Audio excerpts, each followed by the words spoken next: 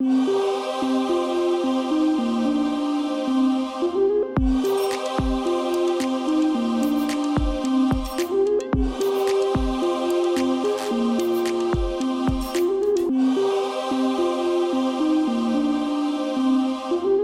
right, I'm Lauren and welcome to The Afterlight.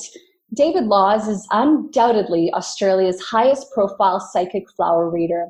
David is a very gifted psychic who has been practicing the ancient and incredibly beautiful art of flower reading for over 31 years. And today he is just one of 4 to 5 people in the world who conduct flower readings as a full-time profession. His ability to elicit spiritual guidance from the universal source energy through flowers is astounding and always leaves people in shocked amazement with his level of accuracy and his ability to profile people, their personalities, their life situations, and predictions for their future. David is joining me today to talk about his life, his spiritual journey, how he connects to the universal source energy, and what is a psychic flower reading. Hi, David. Hi, Lauren. Good morning, and hi, everybody. You know what? I got goosebumps when I was reading your bio. Thank you, darling. Thank you. That's lovely. Meant to be. So thank you so much for joining me on the program. I've got to tell you, I cannot wait to talk about what a psychic flower reading is because I have never heard of it. So I'm sure that there are some listeners that also are wondering, what is this all about? But before we get into all the goods of that, can you tell me a little bit about yourself and how did your spiritual journey start? Sure. Well, Lauren, it's crazy. I mean, the wonderful thing about spiritual awareness and spiritual work, one does not wake up in the bed one morning as a kid and go, I think I'll be spiritual. I think I'll do some spiritual things. We don't know what that is because it's just such a, it's such a natural part of life. And for me, I really guess my spiritual awareness came about at a fairly young age. Now, by character, I'm a very, very sensitive guy and I'm very much in tune with my emotions, my feelings, and was always known as a sensitive type of kid, but never, I was never kooky or crazy. And luckily for me, I was never bothered by spirits in the sense of, some kids, have some terrible night terrors and nightmares because they connect to the spirit world so clearly. And they have these people come and visit them. Well, I wasn't like that.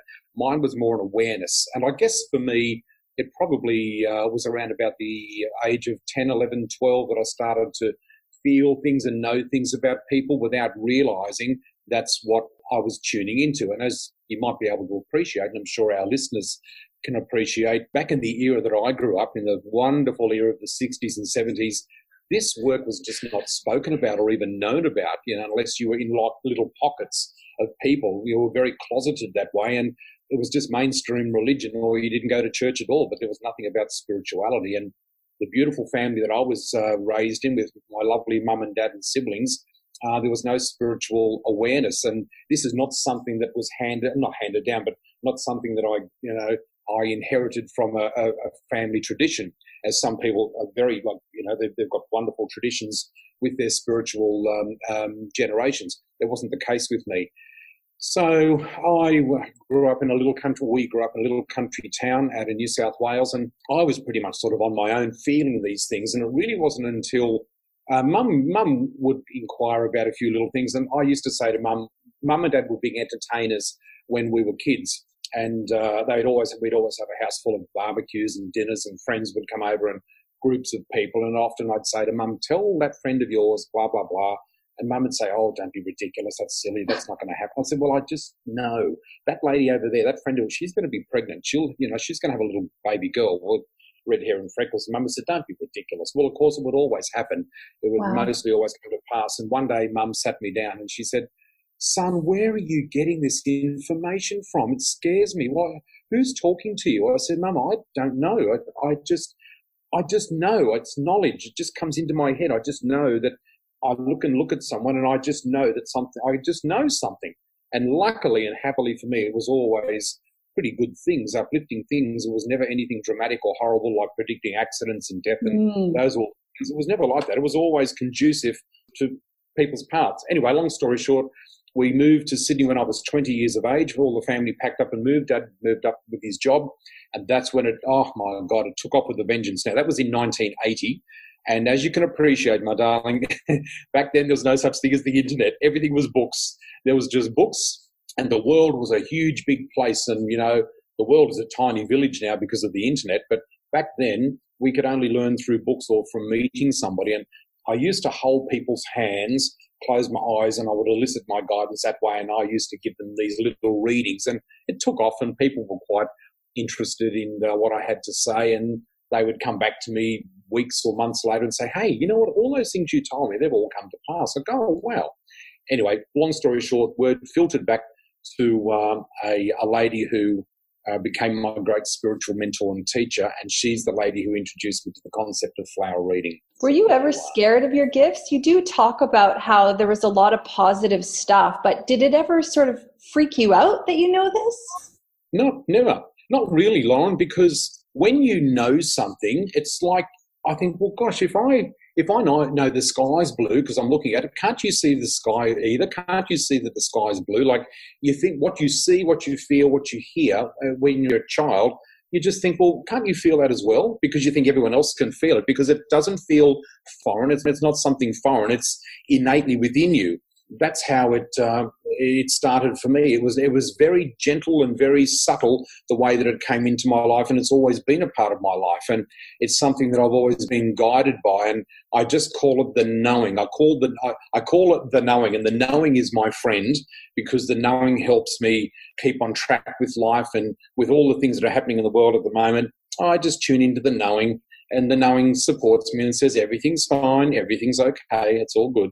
I just feel that I trust myself, but I really trust the way that I'm guided and the way that I receive my information. And it's a beautiful prod from the universe. I always refer to it as universe. Some people refer to it as God or the divine. All those things are perfect, because at the end of the day, everything's energy, as you know, sweetheart. Everything is energy. We are energy, and we are energetic beings. And we are connecting into the energy. We're not connecting. We are the energy.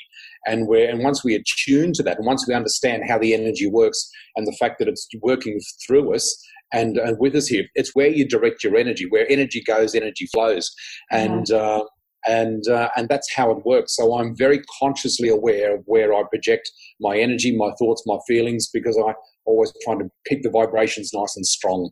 Yeah, it just is. It just flows. And you see all the bumps and things along the way. We all go through that. And my gosh, we'll talk about that later on. But at the end of the day, it's always there to support us. It's not there to support me. It's there to support us, because this is natural. It's a natural part of who we are. And I doubt there'd be very few people who haven't had a psychic experience or a thought and think, oh, my God, even those people who don't believe or don't really follow this, they go, oh, well, how come I knew that? I suddenly thought of that person and they rang me, and or I just thought of something, and oh my God, that's just appeared. Like, it can really throw some people out, but it's just a gentle reminder that this is part of what we're attuned to. It's a part of who we are. It's a natural part, another natural ability and skill that we've got, but it's just something that I became aware of and to have developed over the years. You know what I love about what you said is you kind of made it seem as though everyone has an opportunity to tap into this. And I think sometimes people think, oh, that's just a coincidence, without realizing that, maybe it's part of a bigger picture. Now, you kind of talked about how in the 80s, it's really, your skill set really started solidifying. Did you sort of develop and grow your skills by practicing? Was that how you got better? 100%. Two things, Lauren, that really helped me along the way. As I said, I mentioned that lovely lady that I met. Her name was Denise, and she is the lady who opened the door to this whole world of spirituality to me. She was the door opener, and very sadly, she's passed away now. She's departed this mortal coil around about 15 years ago, and she was the lady who introduced me to this whole world. And it was just, oh my God, I was like a kid being led into a lolly shop for the first time. It's like, oh my God, look at all these things on the shelf. I want that, I want to try this, I want to try that, oh my God, I want it all, throw it at me, and she said, just one at a time, sweetheart, one at a time. And it's like, oh wow. So that's how it pretty much started for me. And I just didn't know how do I do this, how do I get better? And you know what she said to me? She said, darling, there are two things that will develop you more than anything. And I said, what? She said, number one is meditation. She said, meditation is the key. Meditation is the super highway to the super conscious. So when you work with the superconscious and you open up those channels, nothing in this world is going to raise your vibration better and quicker than what meditation will. And having said quicker, please don't misinterpret that by thinking that if I meditate tonight, I'll be a different person tomorrow. It's a lifelong process. And that's the thing with meditation. And the second key thing is exactly what you said: practice, practice, practice. And after you've practiced, you practice again. Okay, so just meditative practice, meditation and meditative practice. And that's what's led me to where I am today, because there's nothing else that I've done that has advanced my cause or my work in any other way. It's just been a lifelong journey. So finally, I have aligned with my Dharma, with my life mission and purpose, and that's what I'm aligned with now. So it's a beautiful place to be. I love that. So you talked earlier about how you listen to your guides. I'd like to know, what is a guide and how is that connected to the universal source energy? Okay, beautiful.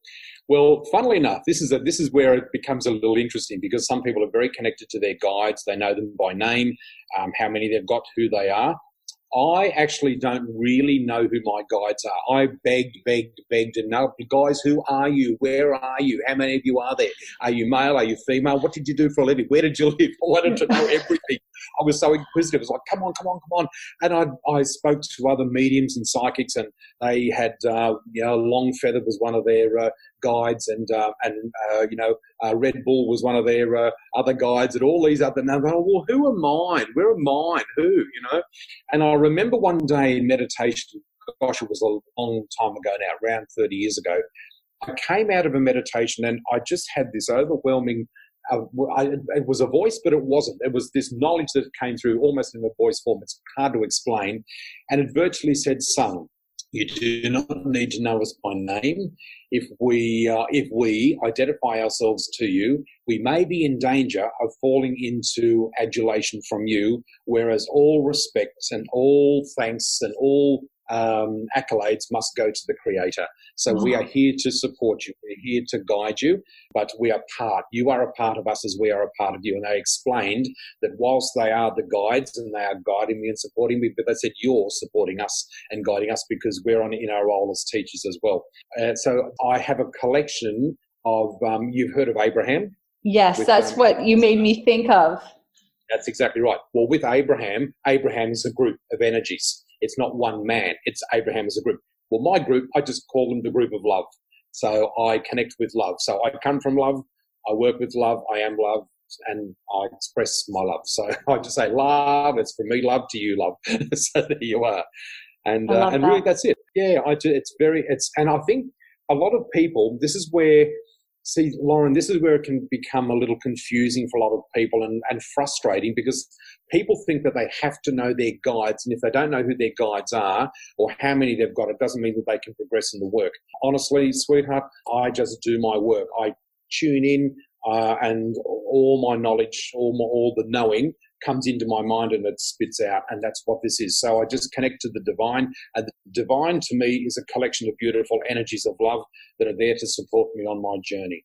Because at the end of the day, the thing that I think is very important for people to know and understand is groundedness and simplicity. Please, simplicity, simple. I take my lessons from nature. I look at a tree, I look at a flower, I look at the ocean, I look at the fish, I look at the mountains, and you know what? They just grow. They don't question anything. They just grow into their beautiful form, and everything starts as a seed when we're talking about trees and flowers and things. But you know what? The seeds just grow into what they are meant to be.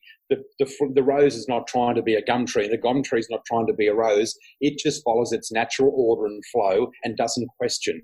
It just grows into its natural beauty. Whereas us, inverted commas, the intelligent ones, are the ones who our mind gets so caught up in, but I've got to be like her, but I've got to be like him, but I want to be like him, but I want to be like her, and oh my God, but not like, but it's a lot of confusion can come into it. For me, it's funny, even though I have worked with many, many thousands of people, which is just very, very humbling. At the end of the day, I'm actually very peacefully on my own. I work very much on my own. I don't really connect with lots and lots of people in the sense of the work. I just quietly I'm just like the guitar man. I just move from town to town and just play my song, and whoever wants to listen to my song, or to, whoever wants to listen to my message, they will listen to my message, and I have absolute faith and trust that whatever comes out will be. And I may meet you again, I may not, but whatever does come through is meant to come through, and I'm at peace with that because I know who has got my back. And I always say, even though I work on my own, I actually have a silent business partner. I cannot do this work without my silent business partner. And my silent business partner is the divine. The divine is my silent business partner. Everything runs by the divine. So I'll check it out with them and they say it's fine, great. So it's good. When you were talking about being true to yourself, it's such a simple statement, and yet for some it might be easy to do, but for others not. Do you think that our thoughts tend to confuse things and we aren't connecting with our heart enough? How do you think people can become more true to themselves? Absolutely. Great question, Lauren. You know what, when it comes to to one being true to oneself and, being true to the world, to me, it's a conglomeration of a few things. It's exactly what you said, but the other thing too, another major thing that blocks people from being themselves is society and peer group pressure, and I must be this, and I have to wear this face, and I have to wear this mask. So because we're in a life of masks, we wear masks, and we wear masks for many different reasons in many different situations, for work, for family, for pleasure, for friends, all those sorts of things. And for a lot of people, it is hard to be truly themselves, even though that's what they aspire to. And the crazy thing is, whilst people are desperately trying to take the mask off and be their true selves, all the people who they think may laugh at them and scorn them, they've got masks on as well. And they're probably thinking quietly the same thing. So everyone's battling behind their masks, not too afraid to take one mask off because they think the other masks will laugh at them. But the other masks are desperate to try to take their mask off as well. It's crazy, isn't it? But for those that really do move into a time and space where it's like, right, enough, and you take that mask off, some people might go, oh my God, what are you doing? It's just like, you know what? I don't care. I used to care, I used to worry, but I don't care. Well, in reality, you will find that a lot of people will move into their midlife before they find that, because it comes with life journey, experience. And I think for me personally, and I certainly speak from vast experience, that when you approach midlife, you suddenly realise one day, you think, my God, half of my life is over. And if I reach the age of 50 and I think I'm going to live to 100, well, my life is still half over. If I don't live to 100, well, my life is more than half over. So the question remains, how do you want to live the rest of your life? Do you want to live in fear? Do you want to live with the mask on? Do you want to live with the judgment that people might think? Or do you want to live with joy?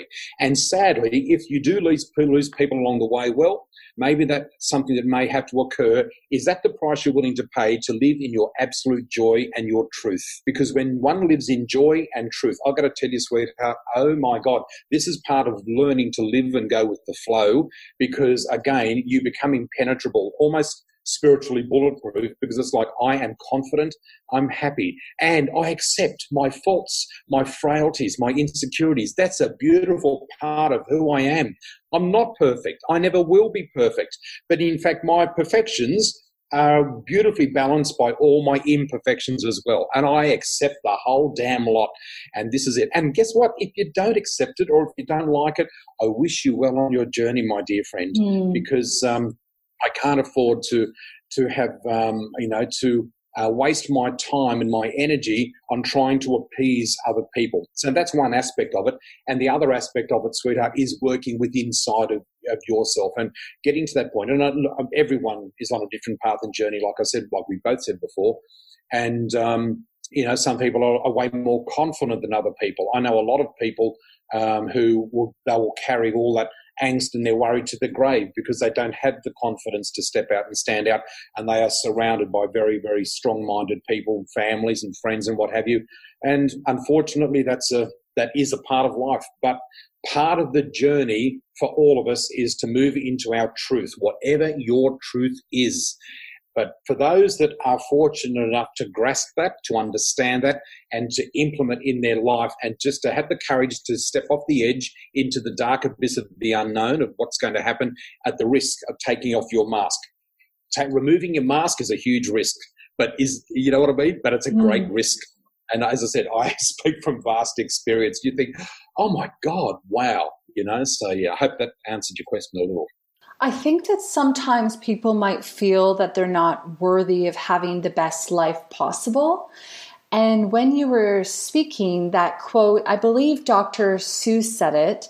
He said, "Those who mind don't matter, and those who matter don't mind." Yeah, and I love that too. And I think that a big part of what you're talking about is courage. And so often we do things because we feel we need to, and we don't have to do that. I think that, people need to honor where they are and be true to themselves. That's exactly right.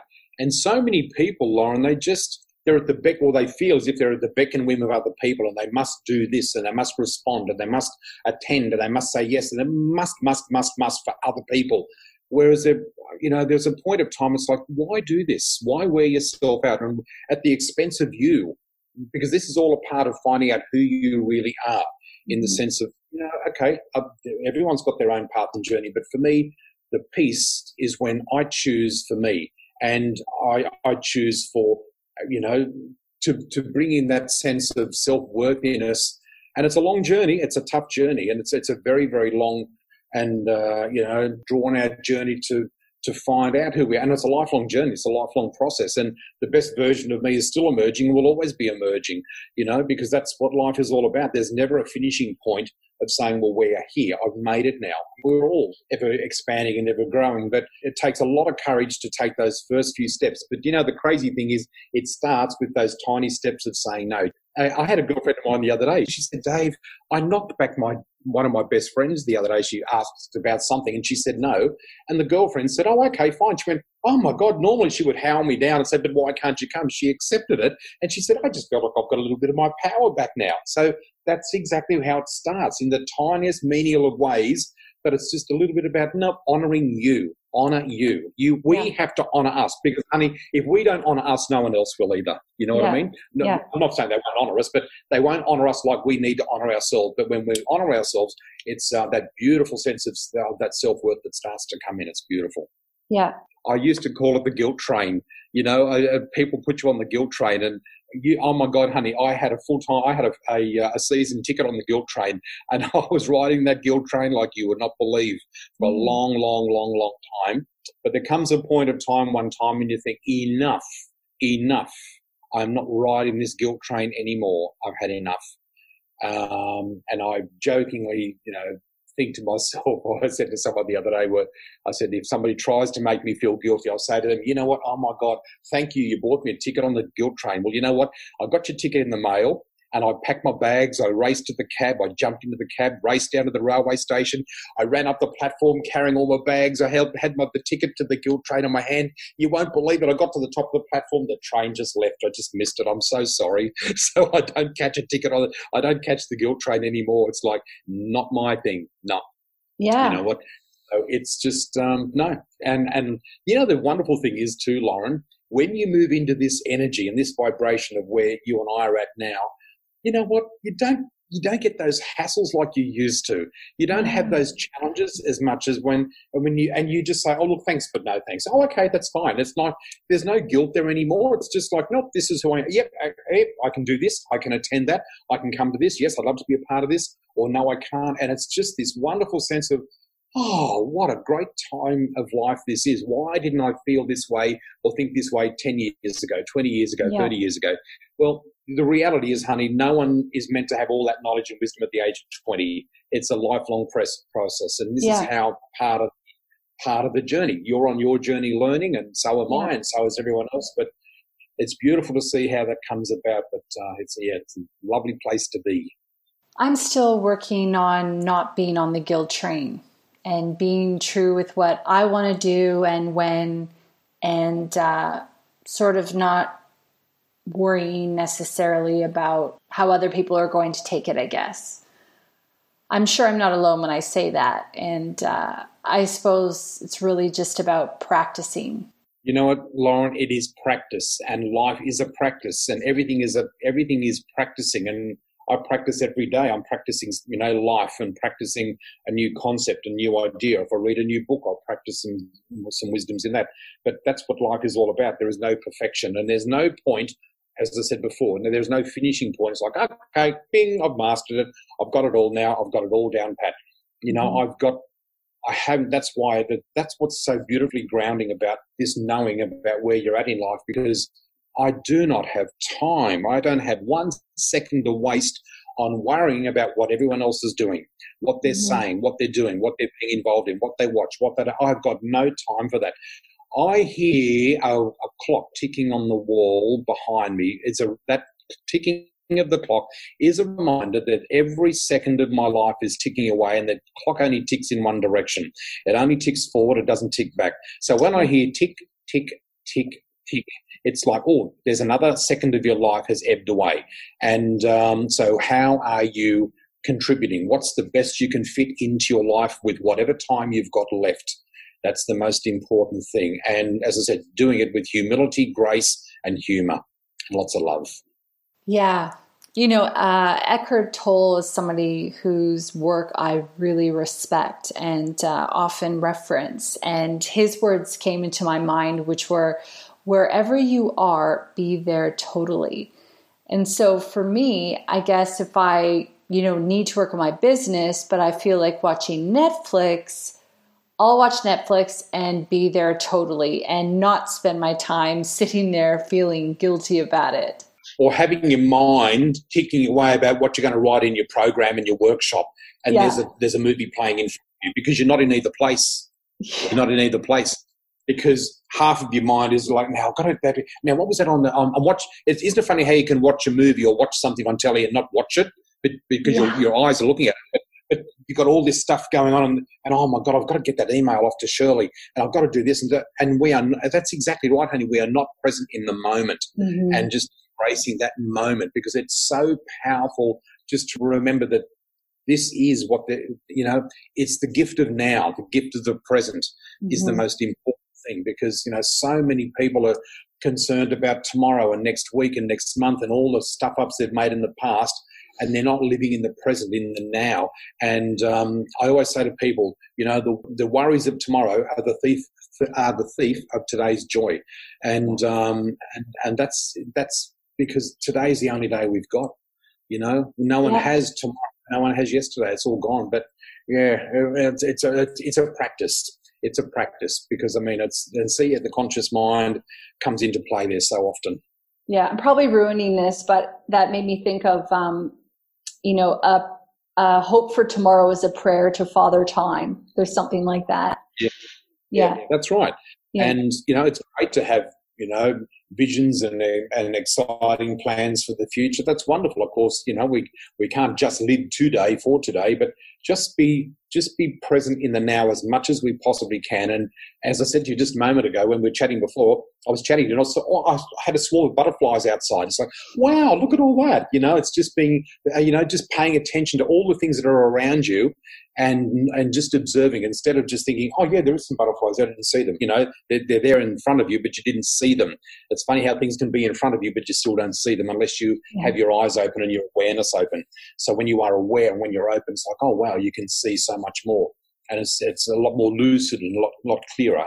Yeah, I love it. So what can you do as a psychic exactly? You did talk about how you were able to predict that somebody was going to have a baby and paint their features, which is amazing.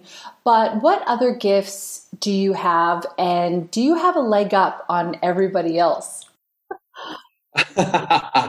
Not really, sweetheart. It's really funny because the thing is, Lauren, with my work, a lot of people think, oh my God, if I go out to dinner with a bunch of friends and they'll bring a friend along who, I've not met before, and they'll say, oh, this is David, and blah, blah, blah. We all introduce ourselves, and somebody inevitably might ask, oh, what do you do for a living?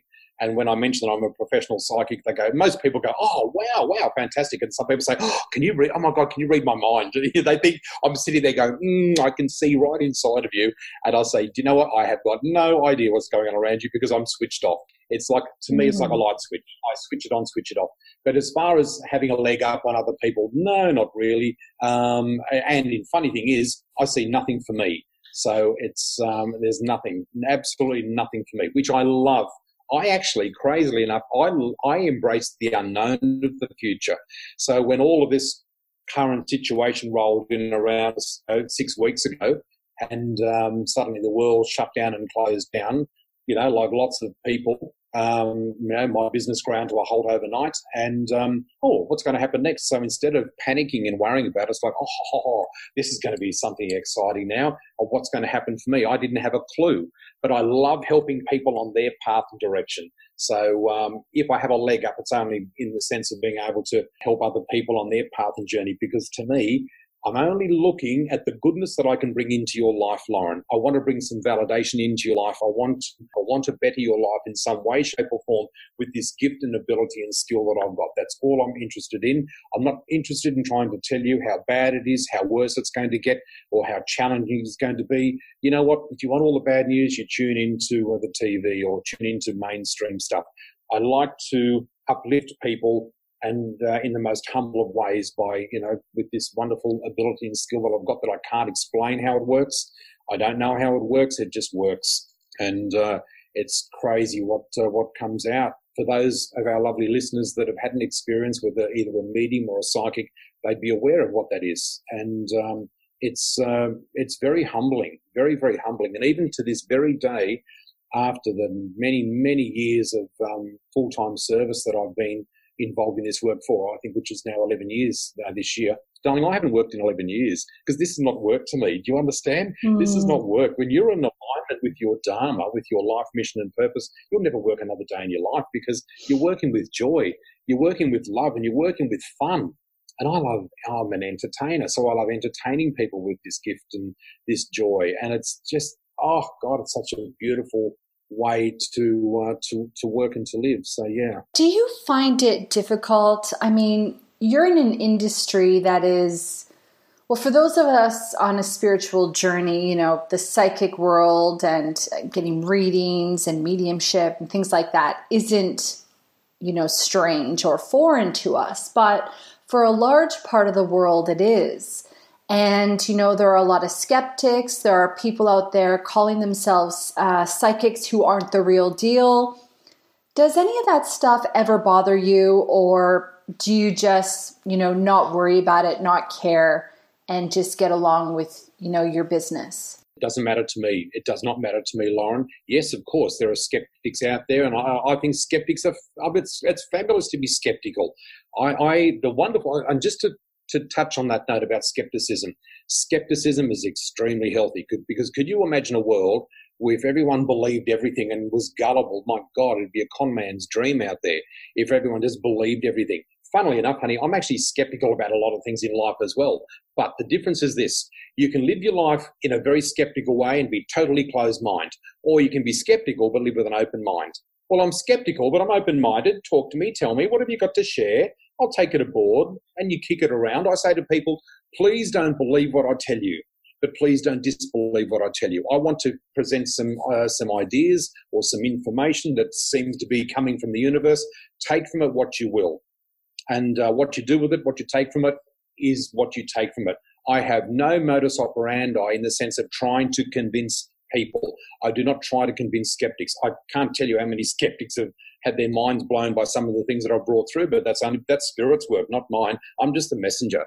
I'm just the messenger between the universe and you. I just have the skill and ability to bring through a series of images and messages and things that I can't control, and whatever comes through. And if people go, wow, my God, I'll say, well, thank you, that's great. And I'm the first one to turn around and say, thanks, guys, thank you. It does not come from me, darling, it comes through me. I'm just the messenger. So you've got to be very humble about this. It's like there's a greater power out there that knows what's going on. And some of the stuff that comes through today, to this day, just blows my mind. I think, what? Are you serious? Is that true? They go, oh my God, Dave, you blah, blah, blah, blah. They tell me something. And I get in the car to go home, and all the way home, whenever I finish doing a show, the whole trip home is just absolutely awash with gratitude and thanks. It's just thanks all the way home. Thank you, guys. Oh my God, what a great night. Thank you. So that's that part of it as well. So that's a very important part about the skepticism. Sorry, what was the other part of the question? I forgot now. Well, I can't even remember either. I was enraptured in what you were saying. Sorry. But It did make me think of another question though, which is, that you encourage people, you don't need to believe everything I'm saying, to question it and to pay attention to what's true to you. So where does free will fit in with psychic readings? 100% free will. 100. We are governed by free will. We are born into free will, and we live in a free will universe. And even when I bring through my messages for my lovely clients, I always say to them, guys, this is a free will message. Take from it what you will. Don't think that what I'm going to tell you, what I'm going to say to you, is cast in stone. Some people, I know I've heard of some psychics or mediums say, this is going to happen, this will happen, and you have no choice over this. Well, you know what? They themselves are breaking the law of respect and the law of free will. When I conduct my readings, Lauren, they are conducted in the old-fashioned way that I was taught and trained about respect. Respect for spirit, universe, respect for you, and respect for me. And it's all there's a series of laws that are governed, in the universe, as there are. We have physical laws on the physical plane here. Of course, we've got laws that govern our lives. And it's the same as the universe. There are a series of laws that we have to adhere to. One of them is the law of gravity. Defy that and you'll pay the price. Well, that's an immediate validation of something if we defy the law of gravity. Well, all the other laws are there to govern us and to support us, not in a judgmental way, but it's just like when you understand what some of these basic laws are and go with it, my God, it just makes your life so much easier. So just to go with that. Yeah. So I know you do psychic readings through flowers, obviously. I want to talk about that in a second. Do you only do psychic readings through flowers? Mainly, that's what I've been doing up until this point.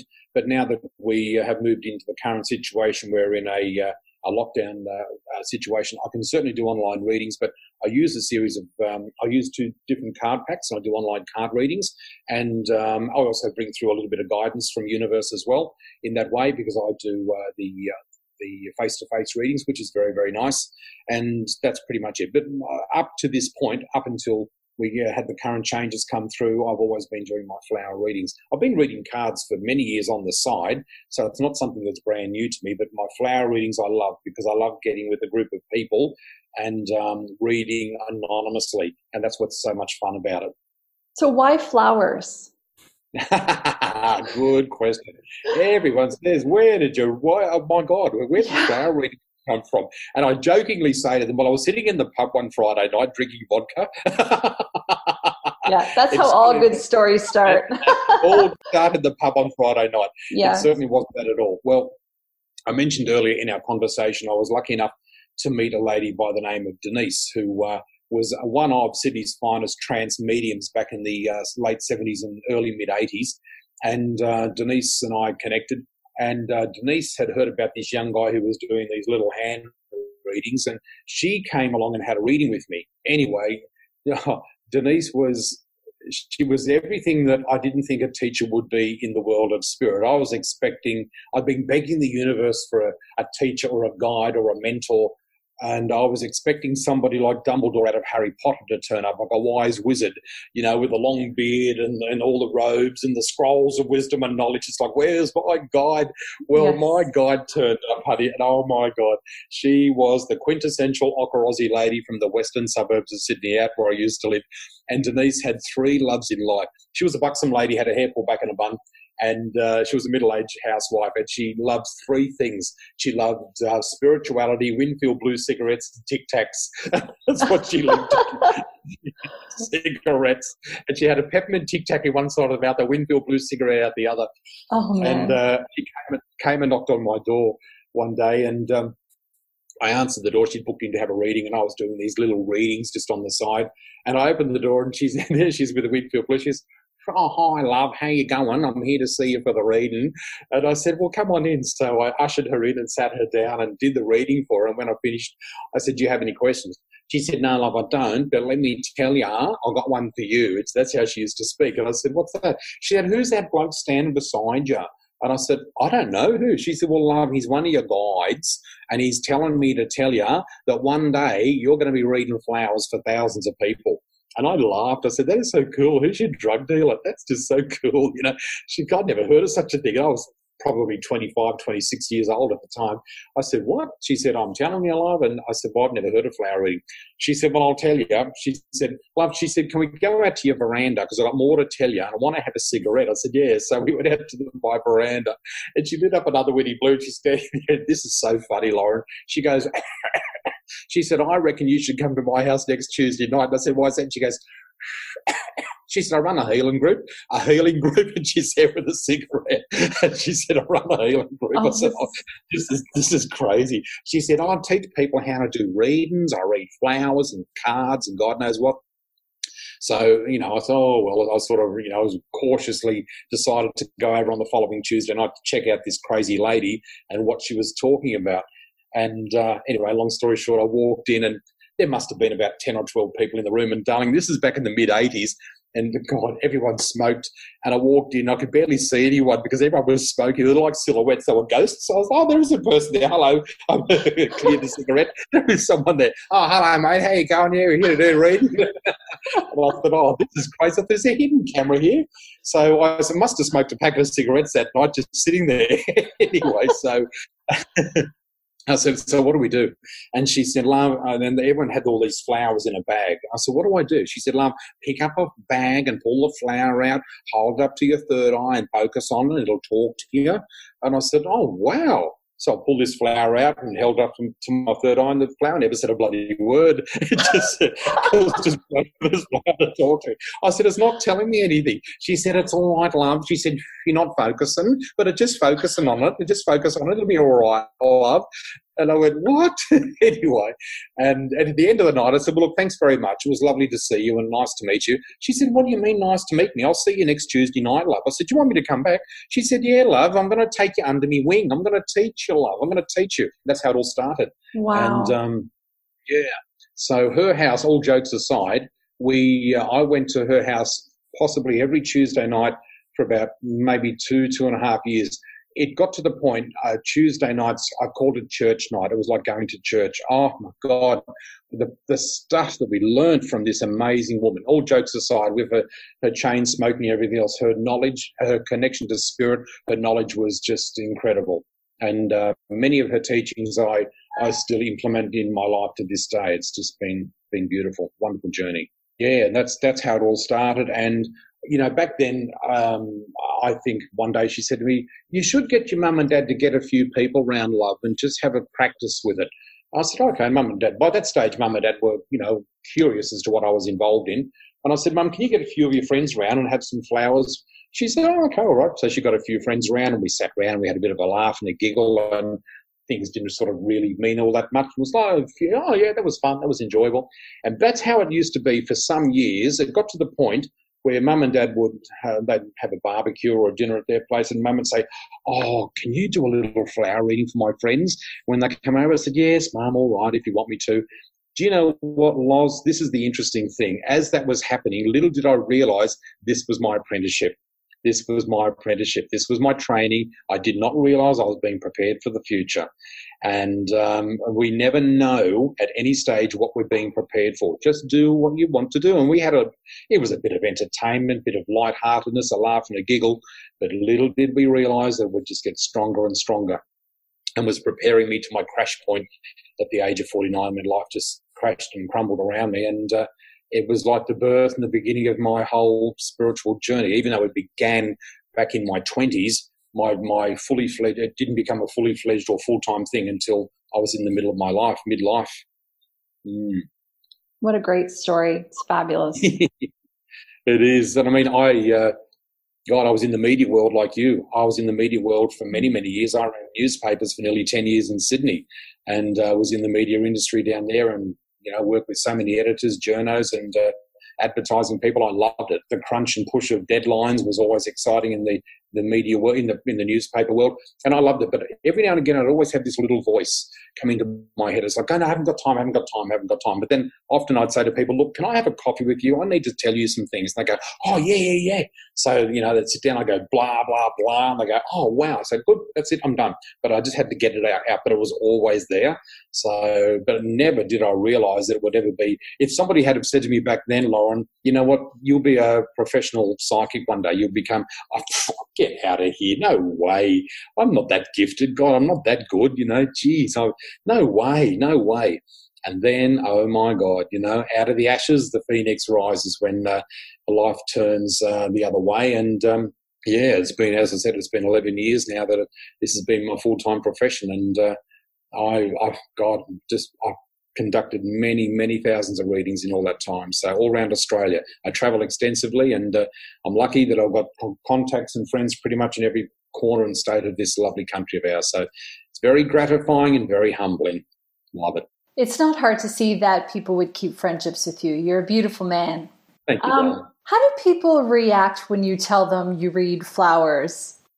Oh my God, it is so hilarious. Do you know what? Often I travel on planes because I'm flying from one city to another. And I do a lot of work down in Sydney and Tasmania in particular. And I mean, sometimes I'm sitting on a plane and inevitably, sometimes if somebody's up for a chat, they might chat to you or you chat to them, and there's always a bit of banter. And I always make a point of asking the person first about them. So I'll say, "Hi, Lauren, nice to meet you. So what do you do?" And you'll tell me about your story, and inevitably they'll say, "But anyway, what about you? What do you do?" That's where the interesting thing is. I say, "Look, I read flowers for a living." And they go, "What?" They just look at you, they what? And when I tell them what I do, you go, "Oh my God, honey, it's so hilarious." I could almost see them wanting to reach for the hostess button to push the hostess button. God, can we change seats? I'm sitting next to this crazy man. And I feel like saying to them, I'm a jokester. I feel like saying, "Look, it's my first day unsupervised, and it's my first day of medication, and they put me next to you. I got no supervision, I got no medication. I'm a happy man." You can almost hear them go, "Wow!" But I've got to say that in the huge majority of cases, in fact, almost in every case, people go, "What the hell? Wow." And, all jokes aside, I say, "Look, I'm a professional psychic. I cannot believe how many people are so open now to this work." And people go, "Oh, wow." So I don't really even encounter people who go, "Oh, what a crock of rubbish that is." How could you do that? I've really never had that from anybody. I certainly meet people who are skeptics. People say, "Look, I don't know, I'm a bit skeptical about that, but really, is it true?" And I said, "Well, don't even let me tell you whether it is true or not. You've got to decide that for yourself. I can only bring through my work and I just allow my work to be the messenger. I never get into debates or try to convince people, like I said earlier. I just allow my work to do the work. That's all there is to it." So can you tell me about the whole process? I'm dying to know, is it a special kind of flower? Does it only work on some flowers? Do you have to bless the flowers? How does it all work? When we talk about flower reading, and it doesn't have to be a flower as such, a person can choose a leaf or a piece of foliage, a piece of bush, anything that is grown by nature. Everything that is grown by nature, Lauren, has what they call a Diva Essence energy attached to it, which is spelled D-E-V-A, not D-I-V-A, as in take me to my trailer. This is D-E-V-A. So the Diva Essence energy is the energy that I connect with my energy, and it is the Diva Essence energy that brings through, it carries the message for you. Now, in the early days, when I was doing my readings, back in those very early days, yes, I would pull the flower out of the bag, I'd look at it, I'd hold it up to my third eye, I'd focus on it, I would sort of tune in my energy, my vibration, and I'd get a smattering of words out here and there, and little messages would come through. It has now got to the point where when I'm sitting with a group of people, as soon as I pick up a paper bag that has a flower, has an item in it, oh my God, it just booms out. People would probably get 80 to 90% of their message before I even open up the paper bag and see what flower they've chosen, because the energy is just there. So as soon as I touch the bag, I'm off, I'm gone. And it's just bang, bang, bang, bang, bang. And then sometimes people get all their messages before I even see the flower. So people think, they'll say to me, "Oh, but a yellow rose, it's my favourite flower, but I couldn't run because it's winter time and I've only got this little piece of a gum leaf." I said, "Look, the gum leaf will give you the same message." So it carries your energy. Yes, flowers in the sense of their colour, their form, or the bush or the leaf or what have you, they all have messages in their own, but the majority of it is the fact that I just get images. As soon as I'm on duty and I've tuned in and I'm sitting in a group and I'm ready to perform, spirit come in and bang, that's how it comes through. So it's just an energetic exchange and an energetic connection to nature. It's commonly described as psychometry. My work is psychometry, which is being able to pick up images from an item. But in the sense of me, I mean, some people, jewelry, and they read a watch or what have you, and it's no different to the readings that I do. It's no different, except that for me, I much prefer to work with nature, because that's why, because it's a living thing, and living thing, I connect with the energy of that living thing, and I can't explain it, but it's just beautiful, and it just works, and I just get this ravenous appetite for more. It's, oh my God, come on, there's more energy and there's more things to bring out. It just goes off like a cracker. It's crazy. Can you share some of your most memorable readings with me? Oh, wow. Some of the most memorable. My God, there are just so many of them. Oh, my God. Yes, I can certainly connect with spirit in the sense of mediumship. And mediumship is a beautiful part of my work, although it is not my forte. And just to sort of clarify that very quickly, a lot of people, Lauren, think that a psychic medium is one and the same. They're not. They're vastly different, because a fully fledged medium is somebody who will connect with your loved ones who have passed over and bring through some very specific information about them, their lives, their names, and perhaps aspects of how they passed over. That's what a medium does. A psychic, which is what my forte is being able to feel your energy, your characteristics, personality traits, a little bit where you've been on your path and journey, what happened to you 5 years ago, what's happening around you now, and where you are leading into. So there can be some examples of that come through, and that is really my forte, I guess. Just recently, I picked up one lady's bag. I was in a show, and I picked it up, and as soon as I picked up the bag, a man came and stood beside me in spirit. Now, I couldn't see him, but I knew it was a man. I said, darling, I've got a man standing here beside me. You're not going to believe this, Lauren. All I could smell was burnt toast. I could smell all this burnt toast. I went, I said, who burnt the goddamn toast? Somebody's burnt toast in the kitchen. And next thing, beep, beep, beep, beep, beep, I heard the smoke alarm going off, and I saw two people with tea towels going like that, trying to get rid of the smoke. And this lady burst into tears. And she was in the audience, and I could hear her go, well, I thought, oh my gosh. I said, sweetheart, I didn't mean to upset you, but I've got to keep going. This man's giving me all this information. So I said, I've got all this stuff happening. So when I finished, there was lots of other information came out in the reading, and I opened my eyes and I said, who owns this flower, please? And I looked, and there was a lady just sitting a couple of rows back. She put her hand up, and her girlfriend had her arm around her. She had tears rolling down her cheek, and she said, oh my God, David, it's me. I think her name was Christine. I can't remember. She would have been in her mid-50s. I said, are you okay? She said, oh my God. She said, I'm blown away. She said, the man with the burnt toast. I said, would you mind telling me what's going on? What does that mean? She said, the man standing beside you is my husband, my late husband. I said, oh, I'm so sorry. What happened? What's the story? She said, I'm too lost for words. She said, would you believe 3 years ago, we got out of bed one morning just to go to work like we normally did. And she said, honey, would you mind just whacking the kettle on and whack the toast on while I have a shower, have some brekkie before we go to work? He said, sure. She said, we had one of those old flip toasters that when you put the toast in, you've got to stand there and watch it cook. Otherwise, it'll burn because it doesn't pop up automatically. Put the kettle on. She had a shower. Well, when he put the toast on, his best mate called him up, and he got caught up on the phone, wandered out the back and forgot about the toast. And when she came out of the bathroom, the smoke was just filled with the kitchen. That's when the smoke alarm went off. And she said, Darren, the toast. He went, oh, my God. He said, sorry, mate, I'll call you back. So he come running in, and she said, we took the toast out. It was smouldering charcoal. The smoke alarm was going off. We were getting rid of the tea towels to dissipate the smoke and get rid of it. We threw the old charcoal toast away, put 2 new pieces of toast on to cook, made our cup of tea, and we left to go to work. He was killed 5 minutes later around the corner in a car crash on his way to work. So the last time she ever saw her husband was in the kitchen with the burnt toast trying to get rid of the smoke. God. That was the last time. She said, as soon as she said there's a man here with burnt toast, she lost it. She said, that's my husband. And she said, everything you said in that reading, David, was not from you. It was from my husband. She said, these are not tears of sorrow, honey. These are tears of shock, overwhelm, and joy. I never thought I'd ever hear from my husband again. I said, well, honey, he's right here, and he wants to give you the biggest hug. Everyone in the room was crying as we hugged. And I said, your husband just wants to give you a hug, and everything's fine. She said, the stuff you told me from Darren was just incredible. So You get information like that. And then you'll get information from someone who will just laugh at you and go, yeah, right. And I can remember just recently I conducted a show and walked in and said hi to everyone and introduced myself, as I always do. And one lady said to me, I said, hello, my name's David. Nice to meet you. Shook her hand. And she said, nice to see you again, David. I said, oh, have we met before? Oh, yes, she said. She said, we met about 8 years ago. I said, where at? She said, at another show like this. I said, oh, that's nice. And then she went like this and she laughed. She went, oh, my God. She said, I've got to be honest with you. And I said, what? She said, I never thought I'd ever see you again. I said, why do you say that? Because she said, please don't be offended. She said, everything you told me 8 years ago is the biggest crock of shit I've ever heard in my life. And I said, really? And she said, yep, I'm not kidding you. It was the biggest crock. I've never heard so much rubbish in all my life.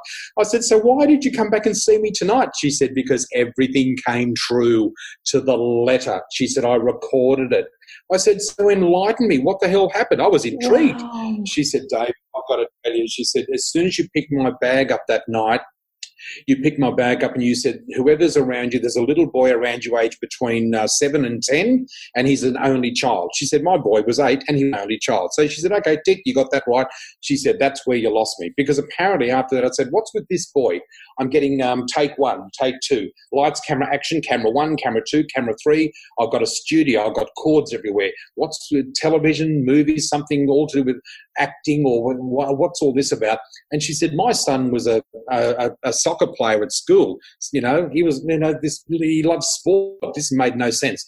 And apparently I said, I've got that. Now, who is this man who's got his arm out like that, dressed in black, and he's got the Canadian flag right above his head?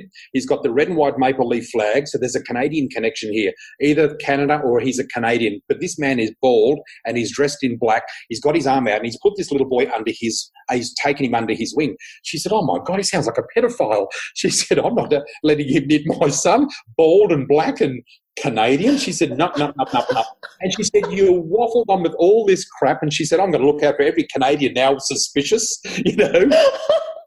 She said, oh, what are you waffling on about? She said, yeah. She said, oh, what a crock. She said, oh, well, look. She said, look, at least she said, at least the champagne, cheese and crackers were nice that night. And she said, but she said, you know what was crazy? I said, what? She said, the thing that was crazy, she said, not a single thing you said to me made any sense, but I was there with my girlfriends and you were just knocking the others down with such accuracy. She said, it was perplexing because I knew you were certainly gifted because of what you were telling my friends, but why didn't anything make sense to me? I always encourage people to record.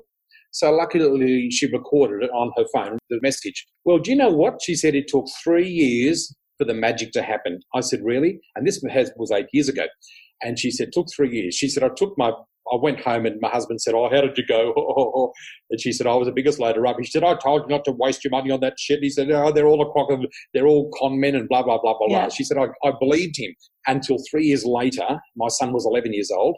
And she said, back then my son was, blonde haired, blue eyed, very good looking and great personality.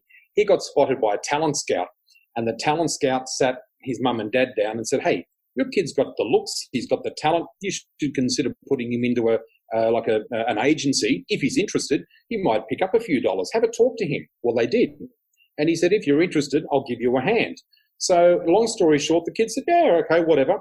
Well, she said, David, he has now filmed 6 TV commercials. He's been in 3 movies. His agent is bald, dresses in black, and he's a Canadian. He's taken him under his wing, and he's going to hook him up with an agency in Hollywood. He's now 17 years old. And she said, oh, my God.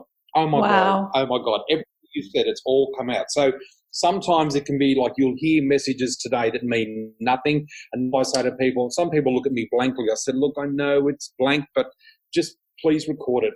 And that's how this is. And luckily, I'm in a fortunate position where, certainly not all the time, but I often meet people in the future, just like this lady, and they'll say, David, you should see the testimonials I've got here, honey, that I could send you, when people go, oh, my God, you are so accurate.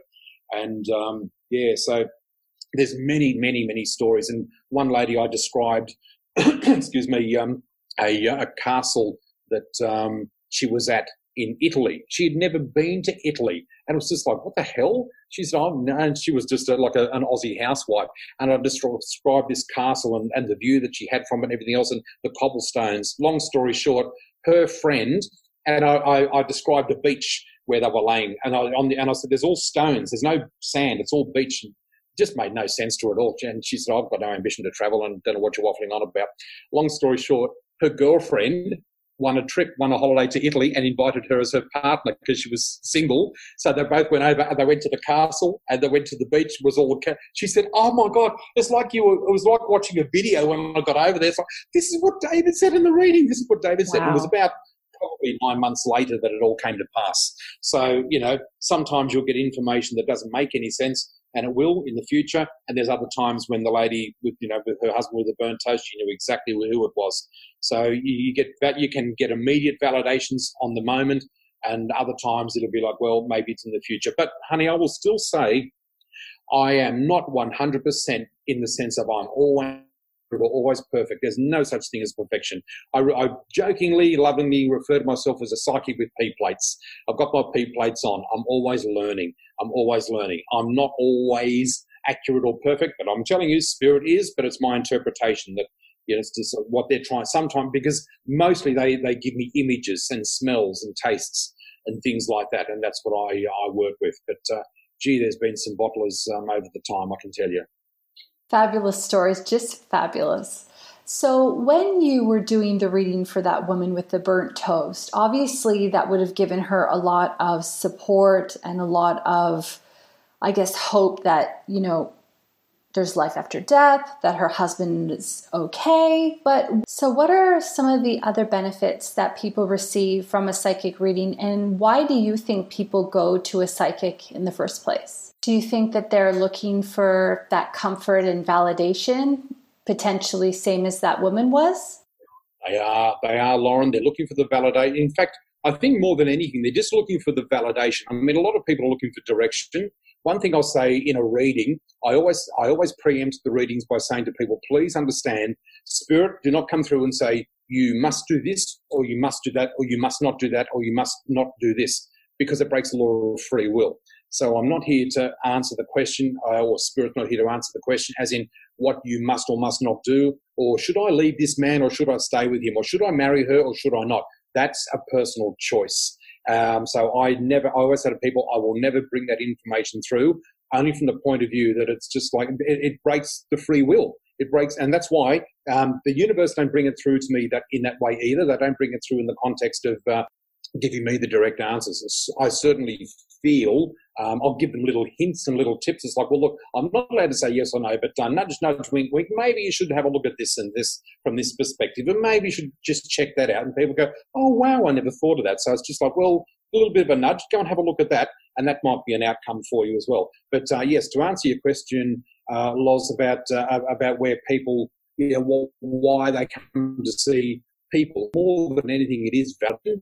And hopefully they'll get some direction. And some people are just, they come along for a bit of entertainment, a bit of intrigue. It's like, oh, I wonder what's going to happen. And particularly with a flower reading, when most people who come along to a flower reading have never heard of it like you, and they don't know what to expect. And I love that, because when people come in without expectation, oh my gosh, it's bliss, because they get blown away. It's like, this was not what I was expecting. Oh my God, can't believe the stuff that come out. And particularly because I read flowers in a group. So I don't read them individually. So that everyone's in a group in a room, or it can be in a fully fledged show in an auditorium with many, many people. I do big shows, I do little shows, but it's mainly comprised of little private shows. And the thing I love about it, Lauren, is the fact that everyone puts their flowers in a bag with a number or a symbol on it, so that it symbolises, who they are. You might have a triangle number 16 on it, but that's just for your identification. But everyone puts their bags in the middle. Well, of course, I walk into the room, sit down, just pick up a random bag, and I close my eyes. I say, right, who's got number 16 with a triangle on it? And you'll put your thumb up, and the lady who's organising the show will say, yes, Dave, we know who it is. So that I know. And then all of your life spits out. So you get your reading before I even know it's yours. I don't know it's you until the end of the meeting. Yeah. So that is purely, that's why I'm not, all the conscious mindset is taken out of it. All of the ego is taken out of it, because I'm purely trusting what I'm seeing, hearing, feeling, smelling, tasting, and experiencing in my sensations, and I bring it through at 100 miles an hour. And at the end of it, I say, right, okay, whose is this, please? That's how it works. And people go, oh my God. And even the skeptics say, Well, I'm lost because I can't explain how you do that. Because some people say, oh, well, do you check people's profile out on the internet or on Facebook before you come over? Yeah. I said, you know what? The more information I know about someone, the worse it is for me. That's why I can't read for my friends and close family. They're too close. The most beautiful, easiest person for me to read for is a total stranger. Oh, I love it. Yeah. I love that, because that's exactly what a skeptic will say. Oh, David had a producer and they chose somebody specific in the audience and then they were feeding David information. But clearly when it's random, that's not what's happening. And it's so That's cool. Right. The lovely thing about that is that they know that, and let's say, for example, I knew all about you. I knew all about you and you had a bag in there, right? Yeah, but David knows Lauren really well, so he's going to tell her all the stuff that he knows about her. But when you put your bag in a whole group anonymously and mix it all up, and how do I know which is your bag? You know what I mean? I've never met you before, and I come. You know what I mean? That's what I'm trying to say. When it's all in there, if I knew you, I always say to people, please get all your bags together. I don't want to see anyone carrying their bag. So even if you and I did know each other really well, your bag is in amongst the group, and someone will yell out and say, David, all the bags are ready. Then I come in, and they're just a whole big group of them. So I don't know who owns the bag, and that's what's wonderful, because it removes all that ability for people to be skeptical, because like, well, how does he know that? Because he just, wow. Yeah, that's lovely. It is so cool. It is so fantastic. It is, and it's not unique, but it's not common. It's not common. I mean, when people normally go and see a psychic or a medium, it's a one-on-one.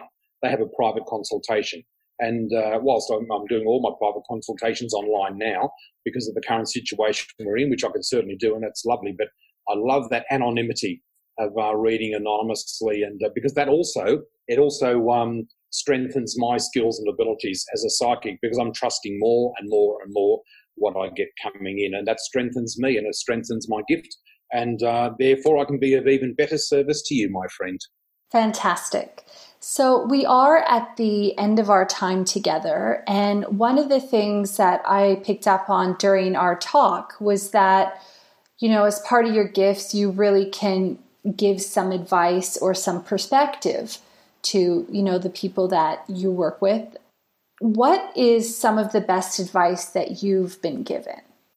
The best piece of advice, wow. Okay, the best piece of advice I've been given so many, but one of them is just to seek the peace within you. Just to seek peace within, don't look for peace from him, for her, from them. It's within us. I'm just a peace seeker. I seek the things that are going to make me peaceful. And if something or someone is not going to make me peaceful, I turn away and I just seek the peace. I just come back to peace, whatever centers me with peace. Because at the end of the day, if I can go to sleep at night in a peaceful state, close my eyes and think, you know what, I've done the best I can today, and I'm at peace with all the things that I've done and said, that leaves me in a very happy space. If I can do better tomorrow, I'll do better tomorrow. But today I did my best. So just do and be your best today in the most peaceful way that you can be, and be that walking, talking billboard of your philosophy and belief, and allow that to shine the beacon of your truth to the world, and the world will respond accordingly. The world is screaming out for authentic, real people, honey. They're screaming out for them. And for those that are willing to stand and to hold their head high, just standing in their own truth and authenticity, the world is screaming out for people like that. And they're looking towards people who can just shine their light so brightly and so beautifully. So it's lovely. Well said. David, I love speaking with you today, so thank you so much. For our listeners at home who are in Australia and would love to come to a flower reading, or maybe who are overseas and still interested in getting a reading from you, how do they get a hold of you, and is this something that's available to them? You can contact my office on flower readings, lowercase, all one word with a double R in the middle, flowerreadings@gmail.com. That's the easiest way to connect, or you can call my office. My PA is Tracy, and you can reach Tracy on 0481 598 520. And I'm currently conducting online card readings as well, which comprise of a card reading for 30 minutes and 30 minutes of spiritual guidance and chit chat as well. So that's something that is available too. Great. And I'll also put the links to your website and your Facebook page and your email all in the show notes too. So thank you, David. I really hope that you've enjoyed yourself today. One subject that we didn't get to discuss, which is very close to both of our hearts, is the subject of manifestation. So I would love to extend the invitation to you to come back and speak on that subject if that's of interest. Absolutely. Yes. Well, call me psychic, but I think I'll be back. That's excellent. Okay, well, thank you, David. It's been a pleasure, and I can't wait till next time. Thank you, Lauren, and lovely to thank you for all for joining us today. It's been lovely to tune into you, lovely folks, and I hope I was of some value today for you all. Have a great, great day.